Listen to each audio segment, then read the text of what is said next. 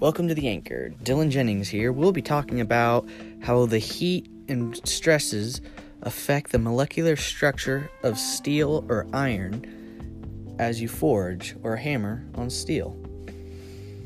So the heat will grow and change the molecular structure of it, making it either bigger or smaller, resulting in either something really brittle like glass or something soft and malleable like wrought iron, or something just right in the middle, right where you want it, where it's flexible, but it's also harder than steel in its natural state, which is what you want. So there's many ways you can do this. You can either guess by heat temperature, and the different colors, you can have a pretty narrow range based on the exact color of it. Or you can test it and see. You can get the same piece of steel, little chunks of it, heat it to different temperatures, heat it, and then break it and look at your grain structure, which is what a lot of people do. I've done it, and it works pretty good. But I find guessing and checking works almost just as good, and it takes less time and less fuel. It just works better, in my opinion.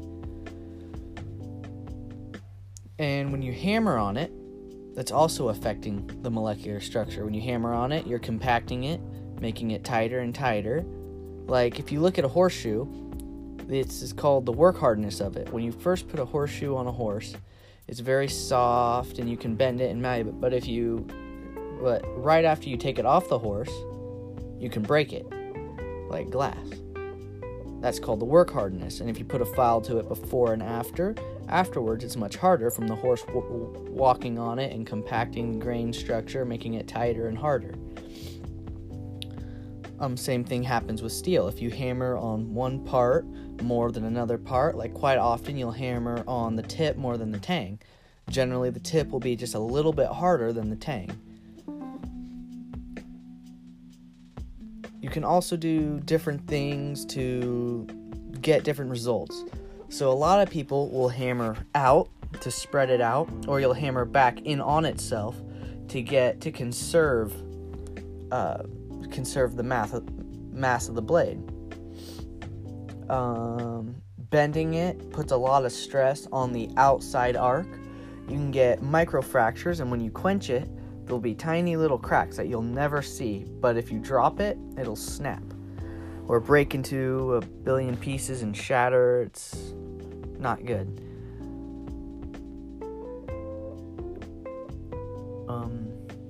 You can also quenching is the most important part of any blade. When you quench it, you're going from really hot, loose grain structure to really tight and glassy grain structure. And that's why it's so important.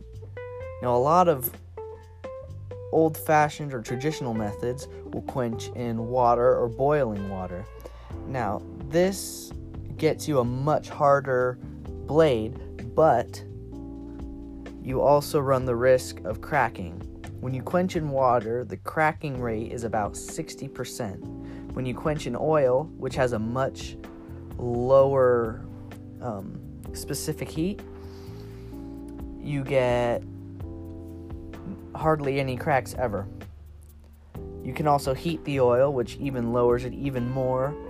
Or if you quench in ice water, like I tried that the first time when I was first foraging in winter, and my blade exploded. It snapped in the water bucket. I'd never seen anything like that. It was crazy. But anyways, the quench is so important. If you quench it too hot, you get cracks. If you quench it too cold, you don't harden it. It's still soft. It's pointless. You just basically should have just left it on the anvil. But you also get warps. If you have a different thickness in one part, or it's thicker in one part, or on a weld, there's more wrought iron or low carbon steel in that spot, you get warps, because when it tightens at different rates.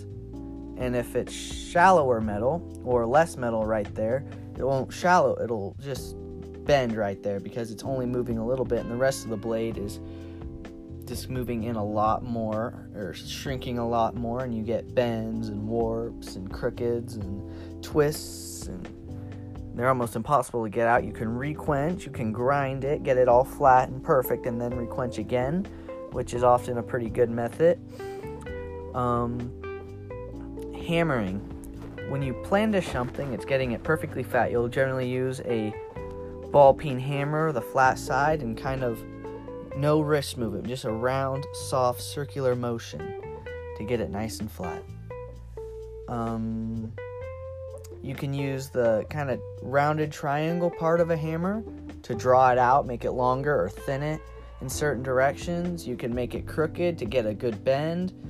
A lot of smiths that are really good won't, when they're making a kukri, which has a severe down curve in it, won't have to bend it at all. They use their hammer strikes to thin out the metal and thicken it in certain places to get a perfect arc every time with no bending, which is less stressful on the steel, which generally means you get less cracks, less warps, less bends, less twists, less bad stuff happening during the quench. I'm not that good, but I wish I was. And that's all I have for today. Thank you. See you next time on The Anvil with your host, Dylan Jennings.